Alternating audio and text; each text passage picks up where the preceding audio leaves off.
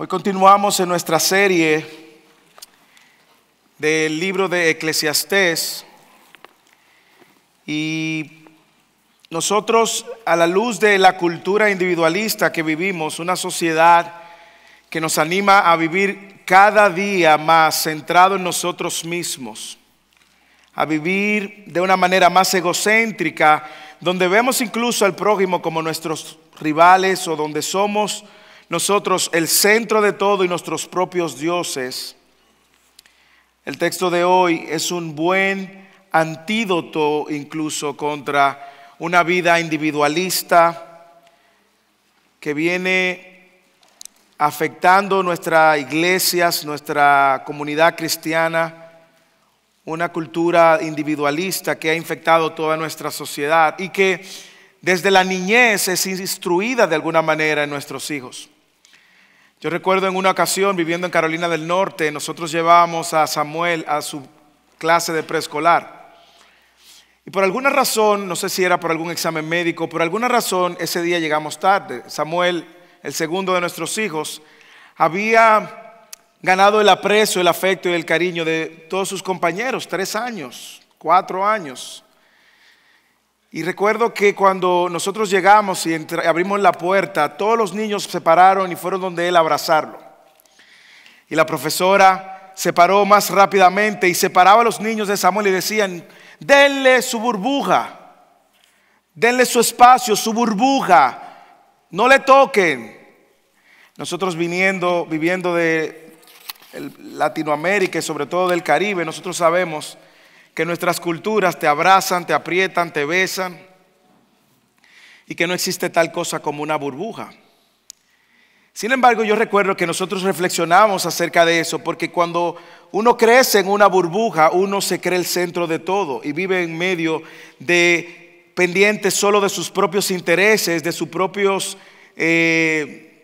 anhelos y se olvida muchas veces del entorno. Y hoy nosotros podemos decir que nuestra cultura es mayormente individualista porque solamente piensa en sí mismo, no piensa en el prójimo o solamente piensa desde una perspectiva egocéntrica la vida. Nosotros sabemos que eso es contra de todo lo que la Biblia promueve. Y claro, yo entiendo que todos debemos de tener límites, pero cuando se habla de la fe cristiana no se vive de manera individualista. Así que el texto que tenemos hoy, que leyó el hermano Eddie, es un texto justamente que sirve como un antídoto para el individualismo, la rivalidad, la envidia en la cual nuestra sociedad se mueve. El texto que tenemos hoy, que va desde el versículo 4 al 16, nos advierte de ese individualismo en el mundo. Y ese es el título del sermón: las advertencias que nosotros debemos tener ante un mundo individualista. ¿Cuáles son esas advertencias que nosotros podemos sacar a la luz de lo que el rey Salomón ha venido enseñando con respecto a una vida debajo del sol? ¿Cómo luce esta vida debajo del sol? Bueno, la semana pasada el rey Salomón hablaba de que era una vida de injusticia, es una vida llena de opresión y donde el valor de la vida del animal y del hombre es lo mismo, ya que ambos van a su mismo destino. Una vida que no considera a Dios es una vida donde también vamos a ser movidos por el individualismo, vamos a ser movidos por la envidia y vamos a ser movidos por motivaciones totalmente egocéntricas. Cuando usted escuchó el texto, nos damos cuenta que el autor del texto quiere persuadirnos de lo vano que es vivir una vida individualista, de lo vano que es tratar de perseguir los logros y desarrollos personales movidos por la envidia, por el egoísmo y por la fama. Así que a la luz de lo que ese texto quiere comunicar, el sermón de hoy persigue lo siguiente, y es advertirnos del mundo individualista en el que vivimos, de manera que la comunidad de Cristo, la iglesia de Cristo, no sea movido por la envidia, por el egoísmo, ni por la búsqueda de fama. Y de ahí se desprenden nuestras 3 advertencias de esa idea central. La primera advertencia es: no seas consumido por la envidia y la rivalidad de este mundo. La segunda advertencia: no seas formado por el individualismo y la avaricia de este mundo. Y la tercera advertencia: no seas fascinado por la fama temporal de este mundo. Tres advertencias que creo que sirven muy bien porque es el retrato de la sociedad y el mundo en el que vivimos y que tristemente caemos viviendo y reflejando mucho de eso en nuestras vidas. Así que entremos al texto primero, haciendo un análisis de nuestro propio corazón y veamos si nosotros de alguna manera somos o hemos sido movidos por el individualismo, por la envidia. Hagamos un análisis antes de entrar al sermón. Si nosotros hemos sido movidos también por esta cultura de rivalidad, de celos, de envidia. Si en algún momento de nuestra fe cristiana lo hemos hecho, bueno, a la luz entonces de ese análisis, vamos a ver el primero de las advertencias, la primera de las advertencias. Primera advertencia: no seas consumido por la envidia y la rivalidad de este mundo. Versículo 4 al versículo 6. Escuche cómo el rey Salomón lo presenta. He visto que todo trabajo y toda obra hábil que se hace es el resultado de la rivalidad entre los hombres y su prójimo. También esto es vanidad y correr tras el viento. El necio se cruza de manos y devora su propia carne. Más vale una mano llena de descanso que dos puños llenos de trabajo y correr tras el viento. Usted ve la primera advertencia, cómo el rey Salomón hace esta descripción de cómo luce el trabajo cuando es movido por la rivalidad. En algunos textos, por la envidia se traduce esa palabra. Y él dice cómo todo trabajo, todo logro que brotan de la envidia hacia su prójimo, de la rivalidad hacia su prójimo, es vana, no tiene ningún tipo de sentido. No sé si usted ha visto que en el plano laboral, sobre todo en ventas, si alguno de ustedes viene de un trasfondo de ventas, usted va a ver cuánta rivalidad y cuánta envidia hay, porque hay una competencia de ser el mejor vendedor del mes. Si usted ha tenido la oportunidad de jugar béisbol de algún nivel más allá de lo normal, usted recordará que el que está en las grandes ligas en una posición no puede ni siquiera lesionarse, porque el que está en AAA está esperando la oportunidad del que el de grande liga falle para él tomar su posición. La envidia y la rivalidad ha estado en el corazón del hombre desde el Génesis. Usted ve cómo el pecado de Satanás fue justamente la envidia. Usted ve cómo el pecado que pare pecado trajo como consecuencia que Caín, por causa de la envidia y la rivalidad, matara a su prójimo. Usted va a encontrar también en todo el Antiguo Testamento cómo José fue víctima de la envidia y de la rivalidad de sus hermanos. Usted va a encontrar cómo el rey Saúl envidió a David. Y usted va a encontrar la envidia y la rivalidad en cada uno de los acontecimientos de la sociedad, de las esferas sociales, sobre todo cuando Dios no forma parte de la ecuación. Es parte de la naturaleza de nuestros corazones y tiene resultados que son lamentables: muerte, división, destrucción. Usted va a encontrar cómo la envidia y la rivalidad movió a los fariseos a acusar a Jesús y llevarlo a la cruz. Él usa estas metáforas también y él usa esta ilustración para ayudarnos a entender que en el plano laboral usted puede estar de uno u otro extremo, y si es movido por la envidia o por la rivalidad, usted sencillamente está como una persona que corre tras el viento, lo cual es una actividad sin sentido y sin propósito. Y mire cómo él usa tres tipos de personas y cómo lucen cada uno de estos tipos de personas en su plano laboral. Él usa el primero, el necio y el perezoso. Y él dice: el necio se cruza de manos y devora su propia carne. Esta metáfora literalmente está diciendo que el necio el perezoso se autodestruye.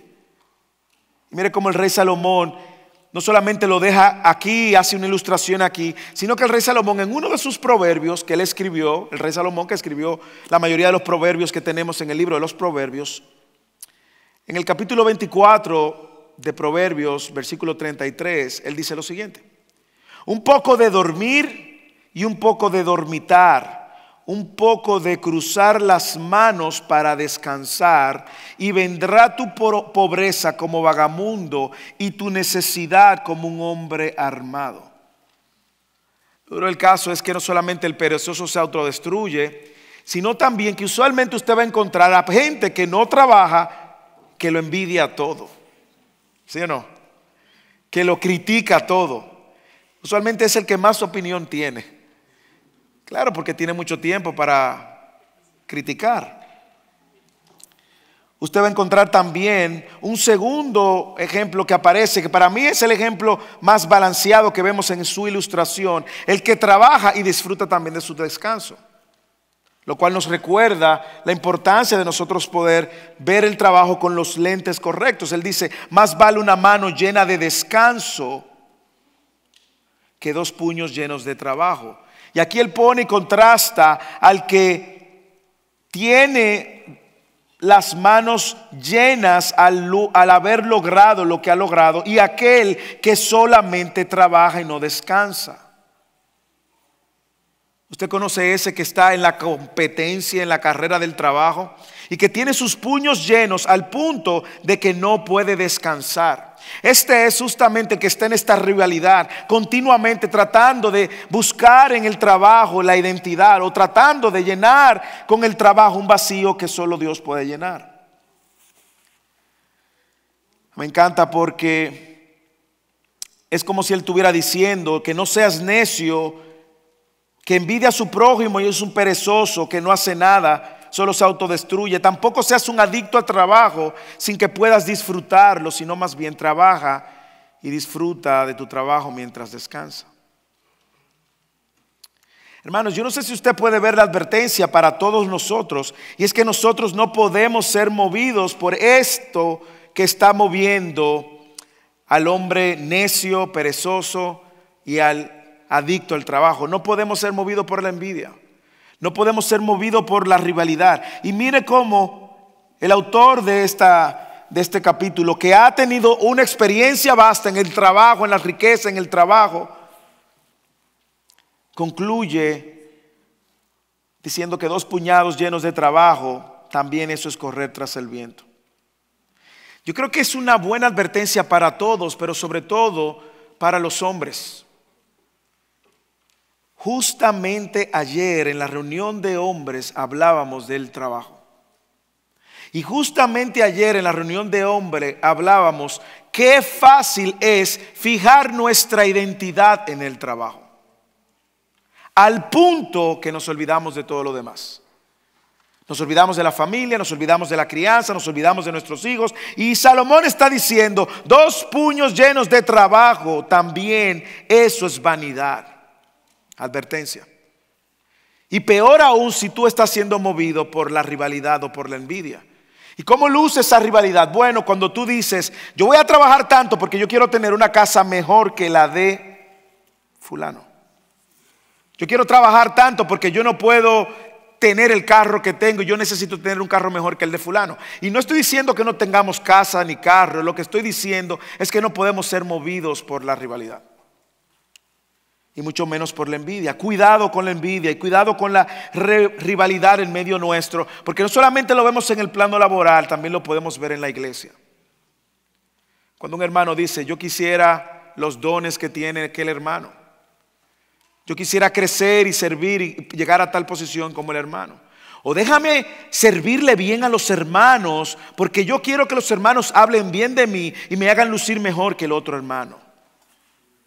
El corazón es tan engañoso, hermanos,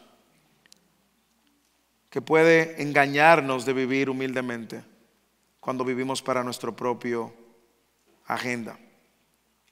Así que aquí está la primera advertencia: cuidémonos de la envidia y de la rivalidad en medio nuestro. Eso es correr tras el viento. Y yo no sé si usted lo ha visto, pero cada vez que hay envidia y rivalidad hay destrucción y desunión. ¿Sí o no? La segunda advertencia va en la misma dirección porque nos dice que no seamos formados por el individualismo y la avaricia de este mundo. Lea el versículo 7 al 12. Entonces yo me volví y observé la vanidad bajo el sol. Había un hombre solo sin sucesor, que no tenía hijo ni hermano, sin embargo, no había fin a todo su trabajo. En verdad, sus ojos no se saciaban de las riquezas. Y nunca se preguntó, ¿para quién trabajo yo y privo a mi vida del placer? También esto es vanidad y tarea penosa. Más valen dos que un solo, pues tienen mejor pago para su trabajo. Porque si uno de ellos cae, el otro levantará a su compañero. Pero ay del que cae cuando no hay otro que lo levante. Además, si dos se acuestan juntos, se mantienen calientes. Pero un solo, ¿cómo se calentará? Y si alguien puede prevalecer contra el que está solo, dos los resistirán. Un cordel de 3 hilos no se rompe fácilmente. Mira, Salomón otra vez reflexionando, haciendo una observación. Y mire cómo él trata de mostrarnos de qué se trata esta observación, diciendo: entonces volví y observé la vanidad debajo del sol. Recuerde que cada vez que él usa el concepto bajo del sol, él está diciendo una vida donde Dios no gobierna, donde Dios no forma parte.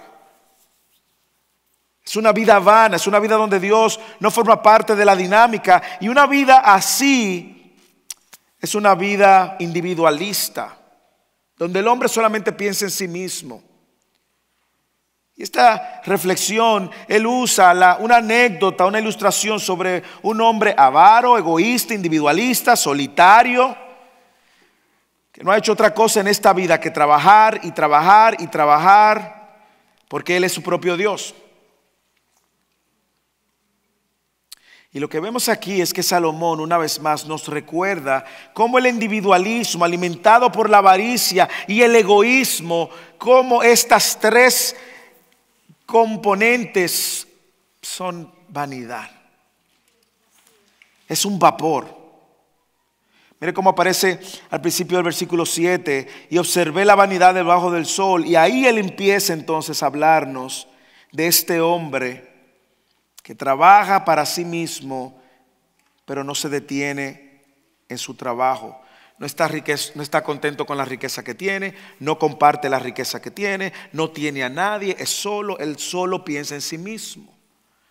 Al final, él dijo, una persona así se despertará y se dará cuenta algún día de que es ¿para quién trabajo? Mire la pregunta que él hace: ¿para quién trabajo yo y privo de mi vida del placer? Es como que el mismo Salomón sabe que el hombre que vive de manera individualista y egoísta y de manera centrada en sí mismo, y donde la avaricia, trabajar es su meta en la vida, en un punto de su vida se va a dar cuenta y va a decir: ¿para quién es todo esto? Esa pregunta es retórica también, lo cual tiene la respuesta ahí mismo. ¿Para quién trabajo yo y privo a mi vida del placer? La pregunta es para nadie, porque aún estás trabajando sin considerarte a ti mismo.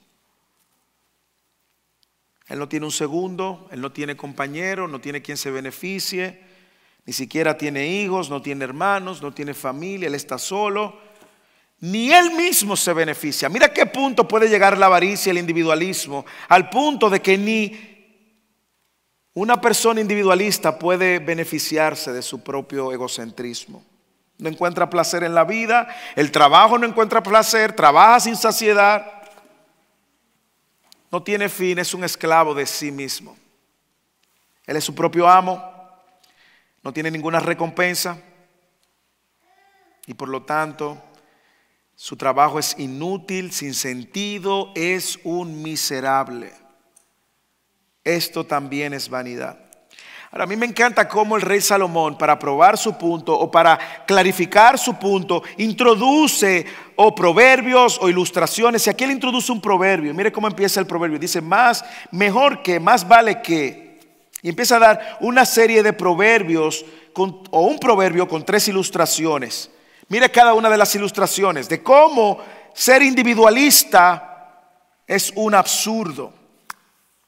Primera ilustración: porque si uno de ellos cae, el otro levantará a su compañero. ¿Qué tiene Salomón en mente? Bueno, probablemente Salomón tiene aquí en mente las personas que viajaban en Medio Oriente antes. Recuerde que como no había luces, no había iluminación y en ocasiones habían trampas para los animales. Esto puede ser peligroso, sobre todo en noches oscuras, en calles sin faroles, sin luces. Y usted puede llegar o a un barranco y no darse cuenta y caerse, o puede caer en un hoyo, tropezar fácilmente. No sé si usted recuerda la parábola de Jesús. Cuando se refirió, hablando de los fariseos, le dijo Jesús en Lucas 6:39, ¿acaso puede un ciego guiar a otro ciego? ¿No caerán ambos en un mismo hoyo? Era muy peligroso viajar solo, porque no había condiciones y no siempre usted tenía acceso a ver la carretera.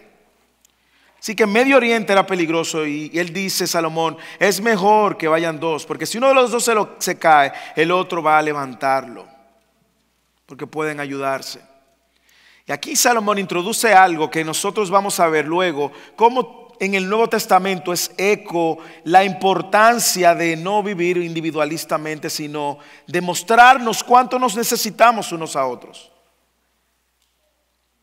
Observe cómo cierra esta nota y esta ilustración. ¡Ay del que cae cuando no hay otro que lo levante! Yo recuerdo en una ocasión, yo cuando niño fui travieso. Yo recuerdo en una ocasión montando bicicleta que me caí en un hoyo de espaldas y estaba solo. Y fue triste y me asustó bastante porque no había quien me levantara, literalmente. Yo no sé si a usted le ha pasado, pero caí de espalda y fue un golpe tan seco que se salió todo el aire de mi pulmón. No sé si a usted le ha pasado. Hermanos, yo me entregué al Señor. Quizás yo tenía 8 o 9 años, no más. Pero yo no sabía cómo ni levantarme ni volver a recuperar el aire. El punto aquí de Salomón es mostrarle a una persona individualista lo necio que es no pensar que necesitamos a la otra persona. Mire la segunda ilustración, él sigue en su punto, versículo 11. Además, si dos se acuestan juntos, se mantienen calientes. Y de nuevo, en una ilustración, Salomón tiene en mente la manera como se viajaba en Medio Oriente. Y en Medio Oriente la gente usualmente viajaba con mantos para cuidarse y protegerse del frío sobre todo y también del polvo. El manto era un instrumento de protección para los viajeros. De hecho, Éxodo capítulo 22, usted va a ver cómo todo el que tenía... habían instrucciones incluso para compartir sus mantos y también para usar mantos a la hora de viajar. Pero en las noches muy frías, los viajeros, el manto no es suficiente. Y usted lo sabe porque ha estado haciendo frío últimamente. Usted sabe que a veces los abrigos que usted tiene, la calefacción que usted tiene, y usted está solo y dice, pero qué frío tengo, ¿sí o no? Pero había una tradición en los viajeros cuando viajaban acompañados y es que podían también calentarse con el cuerpo del otro. Así la gente se acostaba junto, compartiendo sus capas. Y básicamente el calor corporal ayudaba bastante. Y es lo que está diciendo Salomón. Más vale dos que uno porque pueden acostarse juntos y mantenerse caliente. Y vuelve y hace una pregunta. ¿Pero cómo se calentará un solo? Y una vez más, el punto del autor es el siguiente. Usted no puede vivir una vida sin contar con el prójimo. Y él da una tercera ilustración, más violenta aún, y que sucedía también en Medio Oriente. Y es si alguien puede vencer a una persona sola, dos personas lo van a resistir. Si a alguien le sale un encuentro para pelear o para violentamente tomarles las posesiones, dos los pueden resistir, pero un solo no. Y nuevamente esa ilustración es tomada del peligro de viajar en Medio Oriente. Pero a mí me encanta cómo el punto, una vez más, es el mismo. Salomón usa estas este proverbio y ilustra con tres ilustraciones el proverbio para dejar claro lo ridículo, lo vano, lo inútil, lo miserable que es pensar vivir de una manera individualista y pensar de una manera egoísta. Y al final él termina con un proverbio, él termina el proverbio con una frase que lamentablemente usamos fuera de contexto en las bodas. Un cordel de 3 hilos no se rompe fácilmente. Yo quiero que usted sepa que cuando Salomón escribió ese versículo no tenía en mente la boda. Nosotros hemos hecho una exégesis de ese versículo. Y básicamente él lo que quiere mostrar es cómo la amistad o tener varias personas en tu vida es como 2 pueden sobrevivir, pero 3 serían aún más fuertes. Es lo que está reforzando su punto. Él no tiene aquí idea de que el esposo y Dios hacen no, eso no es lo que Salomón tiene en la mente. Salomón lo que tiene aquí en mente es justamente la idea de cómo si 2 pueden sobrevivir la caída, si 2 pueden mantenerse calientes, si 2 pueden prevalecer ante un ataque o un ladrón, 3 mucho más. Luego nosotros vemos que Jesús en el Nuevo Testamento enseña los mismos principios acerca de la vida individualista, de la vida egoísta y de la vida llena de avaricia. Y Jesús, me encanta que lo pone como una forma extrema de avaricia. Y Jesús da la parábola del rico necio. No sé si usted recuerda esa anécdota. Versículo 19 al 20 de Lucas 12 dice: Jesús ahora también les refirió una parábola diciendo: la tierra de cierto hombre rico había producido mucho fruto. Y pensaba dentro de sí diciendo: ¿qué haré? Ya que no tengo dónde almacenar mis cosechas. Entonces dijo: esto haré: derribaré mis graneros y edificaré otro más grande, y allí almacenaré todo mi grano y mis bienes. Y diré a mi alma: alma mía, tienes muchos bienes depositados para muchos años. Descansa, tienes tu cuenta de banco llena. Come, bebe, diviértete. Pero Dios le dijo: necio, esta misma noche te reclamarán el alma. Y ahora, mire la pregunta que hace. Dígame si no le suena la misma pregunta que usa Salomón en Eclesiastés. ¿Para quién será lo que has provisto? Así es el que acumula tesoros para sí y no es rico para con Dios. Mire la pregunta: ¿qué haré ya que no tengo dónde almacenar tantas cosas? ¿No se parece esa a la misma pregunta que el rey Salomón introduce de un hombre que se afana, que piensa en sí mismo, que no tiene hijo, no tiene sucesor, no tiene con quién compartir, y dice: ¿para qué entonces yo estoy trabajando y ni siquiera lo voy a disfrutar? Pero observe la contrapregunta que Dios hace ante la misma pregunta que el necio hace: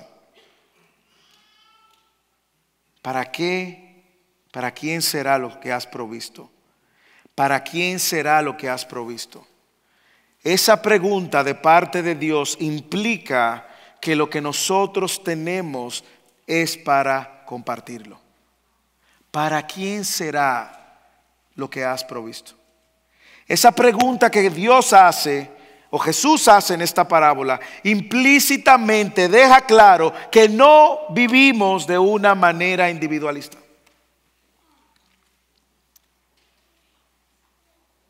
Es claro, hermanos, que la cultura nos está diciendo que esa es la manera correcta de vivir. Es claro que la envidia, la rivalidad de este mundo mueve una cultura individualista. Es claro que esta cultura individualista hace que el hombre, su trabajo y sus posesiones sean su Dios. Hermanos, eso es vanidad. ¿Usted sabe por qué es vanidad? Porque la envidia es insaciable. El corazón del hombre es insaciable, de manera que el hombre nunca va a encontrar satisfacción ni en el trabajo ni en sus posesiones. El individualismo es un ídolo insaciable. Siempre te va a decir que tú necesitas más. Recuerden Mateo 6, 19, Jesús advierte y dice: no hagan tesoro en la tierra donde la polilla y el orín corrompe, donde los ladrones miran y hurtan. Si esa es la meta en la vida, hacer dinero, hacer dinero, hacer dinero para ti mismo, estás pensando de una manera, con una perspectiva completamente debajo del sol. Jesús mismo en sus enseñanzas nos enseñó a rechazar toda forma de individualismo, a entender la necesidad de que debemos de caminar en comunidad, de que yo necesito al prójimo, el prójimo necesita de mí, de que lo que yo tengo lo comparto y lo que el otro tiene lo comparte. Cuando la iglesia inicia en Hechos capítulo 2, versículos 37 y 42, nosotros vemos que la iglesia pone en evidencia los mandatos de Jesús de no vivir de manera individualista. Usted se imagina que cuando inicia la iglesia, cada quien dice: oye, esto es lo mío, eso es lo tuyo, yo aquí y tú allá. Hermanos, la iglesia no hubiese progresado.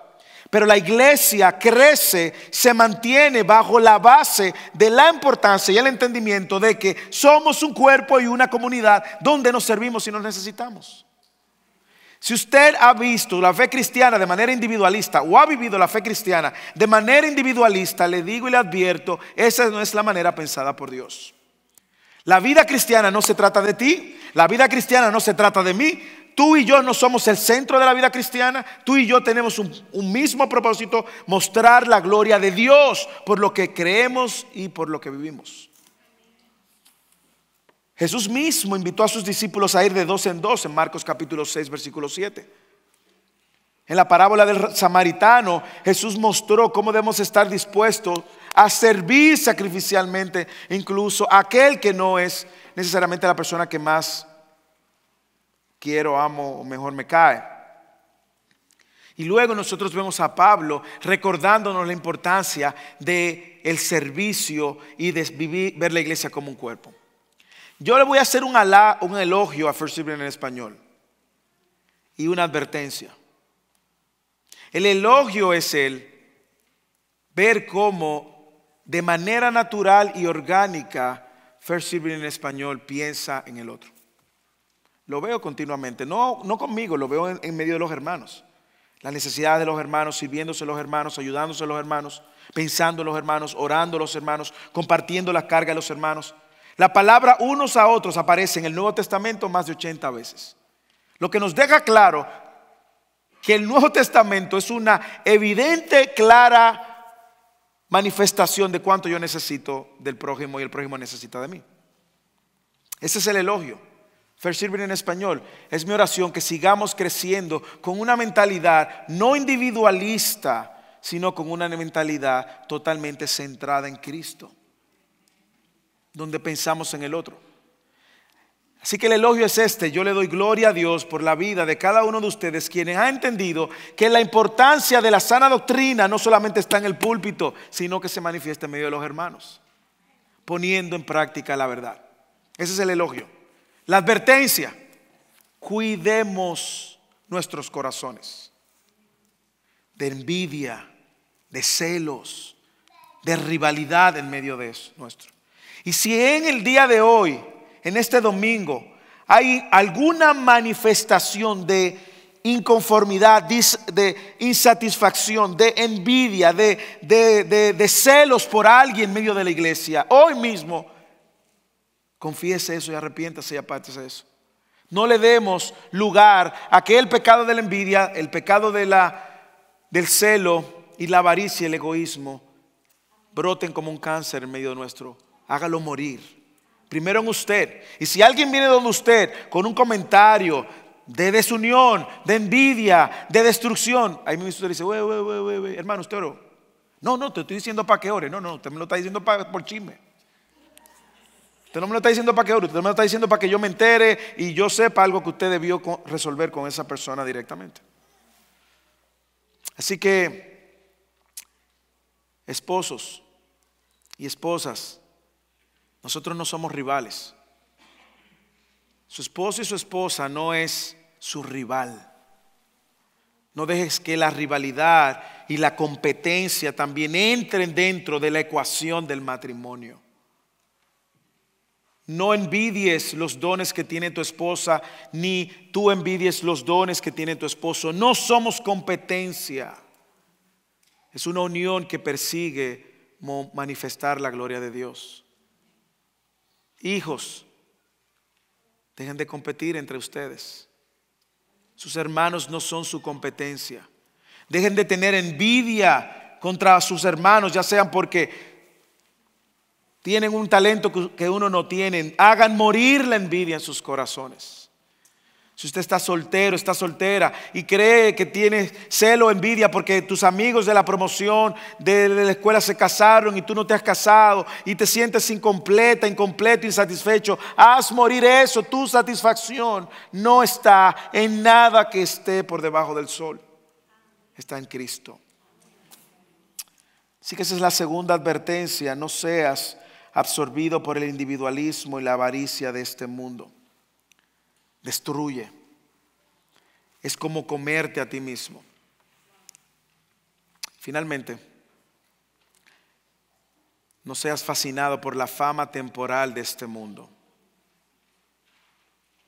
Estos últimos versículos, Salomón lo inicia con otro proverbio. Claro, es un hombre sabio. Tiene que dar proverbio, que es sabiduría. Y dice, mejor es el joven pobre y sabio que un rey viejo y necio, que ya no sabe recibir consejos. Porque ha salido de la cárcel para reinar. Aunque nació pobre en su reino, he visto a todos los vivientes bajo el sol apresurarse a ir junto al joven sucesor que lo reemplaza. No tenía fin la multitud de todos los que le seguían, y ni aún los que vendrán después estarán contentos con él. Este joven rico, que todo el mundo, celebridad, luego ya ni los que vendrán después estaban contentos con él. ¿Por qué? Porque eso también es vanidad. Y es correr tras el viento. Es increíble cómo el énfasis del versículo está en esta fama transitoria, donde él contrasta a un joven sabio, pero luego lo pone de cara a un viejo rey y necio, que algunos entienden que es el mismo Salomón describiéndose. Otros entienden que es el contraste entre un joven cuando empieza su reinado y un rey cuando ya está terminando su reinado y se cree sabio. Y cómo esa fama aún es temporal, pero también es vanidad. A mí me encanta ver cómo esta manera de Salomón, probablemente haciendo una descripción de sí mismo y pasando ese conocimiento a sus hijos que van a ser reyes, o al próximo heredero en el reino, o a los jóvenes que estaban recibiendo estas palabras. Cómo este joven crecía en influencia, lo presenta. Cómo vino de la cárcel, la pobreza, y cómo ese joven llegó a tener la fama de la multitud. Pero un momento luego, ya no lo seguía nadie, ni lo iba a seguir nadie más. Ya no estaban contentos con él, porque también la fama es temporal y transitoria. Es increíble que cuando usted ve esto, usted no sabe si pensar en Salomón o pensar en José. Porque José justamente tiene algunos elementos de lo que Salomón pone en estos versículos. José fue pobre, estuvo como esclavo en la casa de Potifar, acusado por la esposa de Potifar de un abuso sexual que él no cometió, que ni intentó cometer. Luego va a la cárcel. En la cárcel está en su peor condición, porque ser acusado por un oficial o la esposa de un oficial es estar en la cárcel como perpetuamente. En la cárcel conoce al copero, el panadero. Ni el copero ni el panadero eran sus amigos, pero usted sabe la historia. El copero le hizo una promesa: cuando yo vuelva al reino me voy a acordar de ti. No se acordó de él, pasaron 3 años. Hasta que el faraón tuvo un sueño. Y fue el copero que dijo: ay, verdad. Hay alguien en la cárcel. Se me olvidó. 3 años hace que se me olvidó. Y de ahí Dios saca a José y lo pone justamente con mucha sabiduría a reinar. Sin embargo, nosotros sabemos que José salva a su familia. Eran como 70, terminan siendo luego 2 millones. Pero José fue olvidado. Incluso el faraón también, que puso a José, se olvidó de ellos. Y posteriormente lo pone en la esclavitud. Hay quienes entienden que también pudiera aplicar a José y la historia de José, que también vino de la cárcel, de influencia, de una humilde posición, que avanzó en gran popularidad y prestigio. Sin embargo, los que vinieron después de él ni se acordaron de él. Ahora, yo creo que la moraleja del punto aquí es cómo esto también es temporal. Y es importante que nosotros veamos esto en esta generación, justamente porque vivimos en una generación que está promoviendo la celebridad, ¿sí o no? Vivimos en una generación donde todo el mundo quiere ser famoso. Todo el mundo quiere ser celebridad, todo el mundo quiere tener seguidores. ¿Y cuántos seguidores tú tienes? Y tu popularidad es definida por el número de seguidores. Bexy siempre le dice a mis hijos que tener seguidores en Instagram es como tener dinero de monopolio. Eso no vale nada. Porque probablemente muchos de esos seguidores que hoy te aplauden, si mañana tú dices algo que no va de acuerdo a sus creencias, te van a crucificar. Ahora mire cómo el poder, la influencia y el prestigio son transitorios. El punto de este pasaje es hacernos y mostrarnos, hacernos ver que el deseo de prestigio y progreso, los incentivos que muchas veces nos mueven, es como la envidia y la fama, es sin sentido. Vuelvo y aclaro, ¿está malo progresar? No. Pero no haga del centro de su vida el querer convertirse en alguien famoso o célebre, porque aún la celebridad pasa. Piense en alguien famoso de su generación. Piense en un cantante famoso de su generación y que ahora no se acuerda a nadie. Piense en un actor de cine de su generación que usted admiraba y ahora no se acuerda a nadie. El que es ahora no lo va a ser mañana, porque eso es vanidad. Este rey, su fama fue breve, sus posteriores seguidores no se regocijaron con él. Y a pesar de que él ascendió al trono, finalmente desapareció también. Hermanos, cuidemos nuestros corazones de ser fascinados también por una fama que este mundo te ofrece, que es temporal, que es vacía. Una fama que está creando ídolos que se están autodestruyendo. Una fama que está creando influencers que están discipulando a nuestros hijos, lamentablemente. Desviándolo de la verdad y de una vida sin Dios. Hermanos, pero qué bueno saber que hay un hombre que no buscó la celebridad y que él no era rico, no era pobre y se hizo rico, él era rico y se hizo pobre. Él siendo rico, siendo rey, se hizo pobre para que los pobres y miserables como nosotros fuéramos ricos en él. Y su fama es perpetua. Y su nombre es perpetuo. Y a él sí nosotros promovemos. Y el nombre de él sí promovemos, no el de nosotros, no el de nadie más. Deje de estar promoviendo el nombre de otro hombre y otra gente que no sea el nombre de Cristo. Mire cómo 2 Corintios capítulo 8 versículo 9 lo dice. Ese mismo rey se hizo pobre. Dice, porque conocen la gracia de nuestro Señor Jesucristo, que siendo rico, sin embargo, por amor a ustedes se hizo pobre. ¿Para qué? Para que por medio de su pobreza ustedes, inclúyase ahí, ustedes llegaran a ser ricos, hermanos. Y esa sí es la riqueza que debemos de buscar. Ese sí es el rey que debemos de seguir. Ese es el nombre que debemos de proclamar. Porque cualquier otro nombre es vanidad. Su gloria no se limita a este tiempo. Su reino no tiene fin. Y en él estamos completos. Si nos visitas hoy, quizás tu mente, tu meta, tu propósito en la vida es hacerte rico.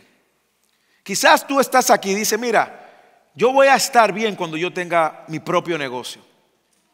Yo voy a estar bien cuando yo consiga esta posición, este trabajo. Cuando tú tengas esa posición y ese trabajo te van a consumir a ti. Y vas a encontrar que eso es vanidad.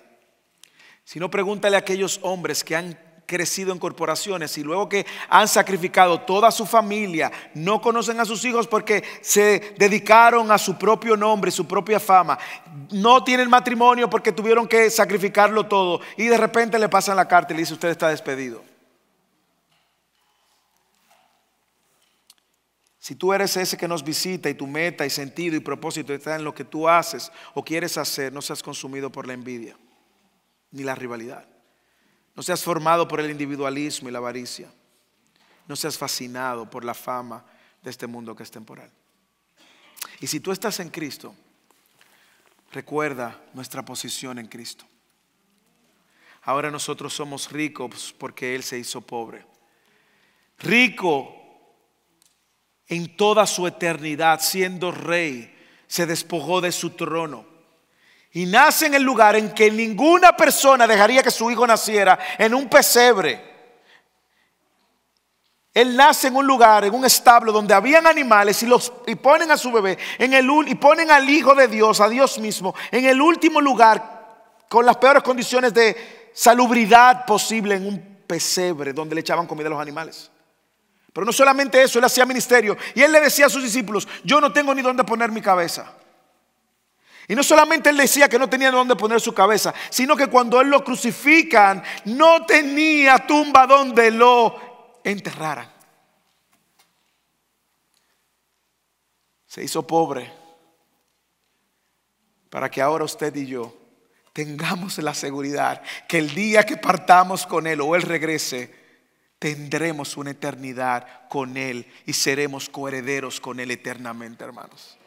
La buena noticia del Evangelio es que Él no nos dejó en nuestra miseria espiritual, sino que en Él nos ha dado todas las bendiciones espirituales que no podíamos ganar de otra manera. En Cristo, hermanos, no en esta tierra, por encima del sol, no por debajo del sol. En la obra de Cristo, todo el que está en Cristo ahora es rico por la eternidad, porque es parte de su reino.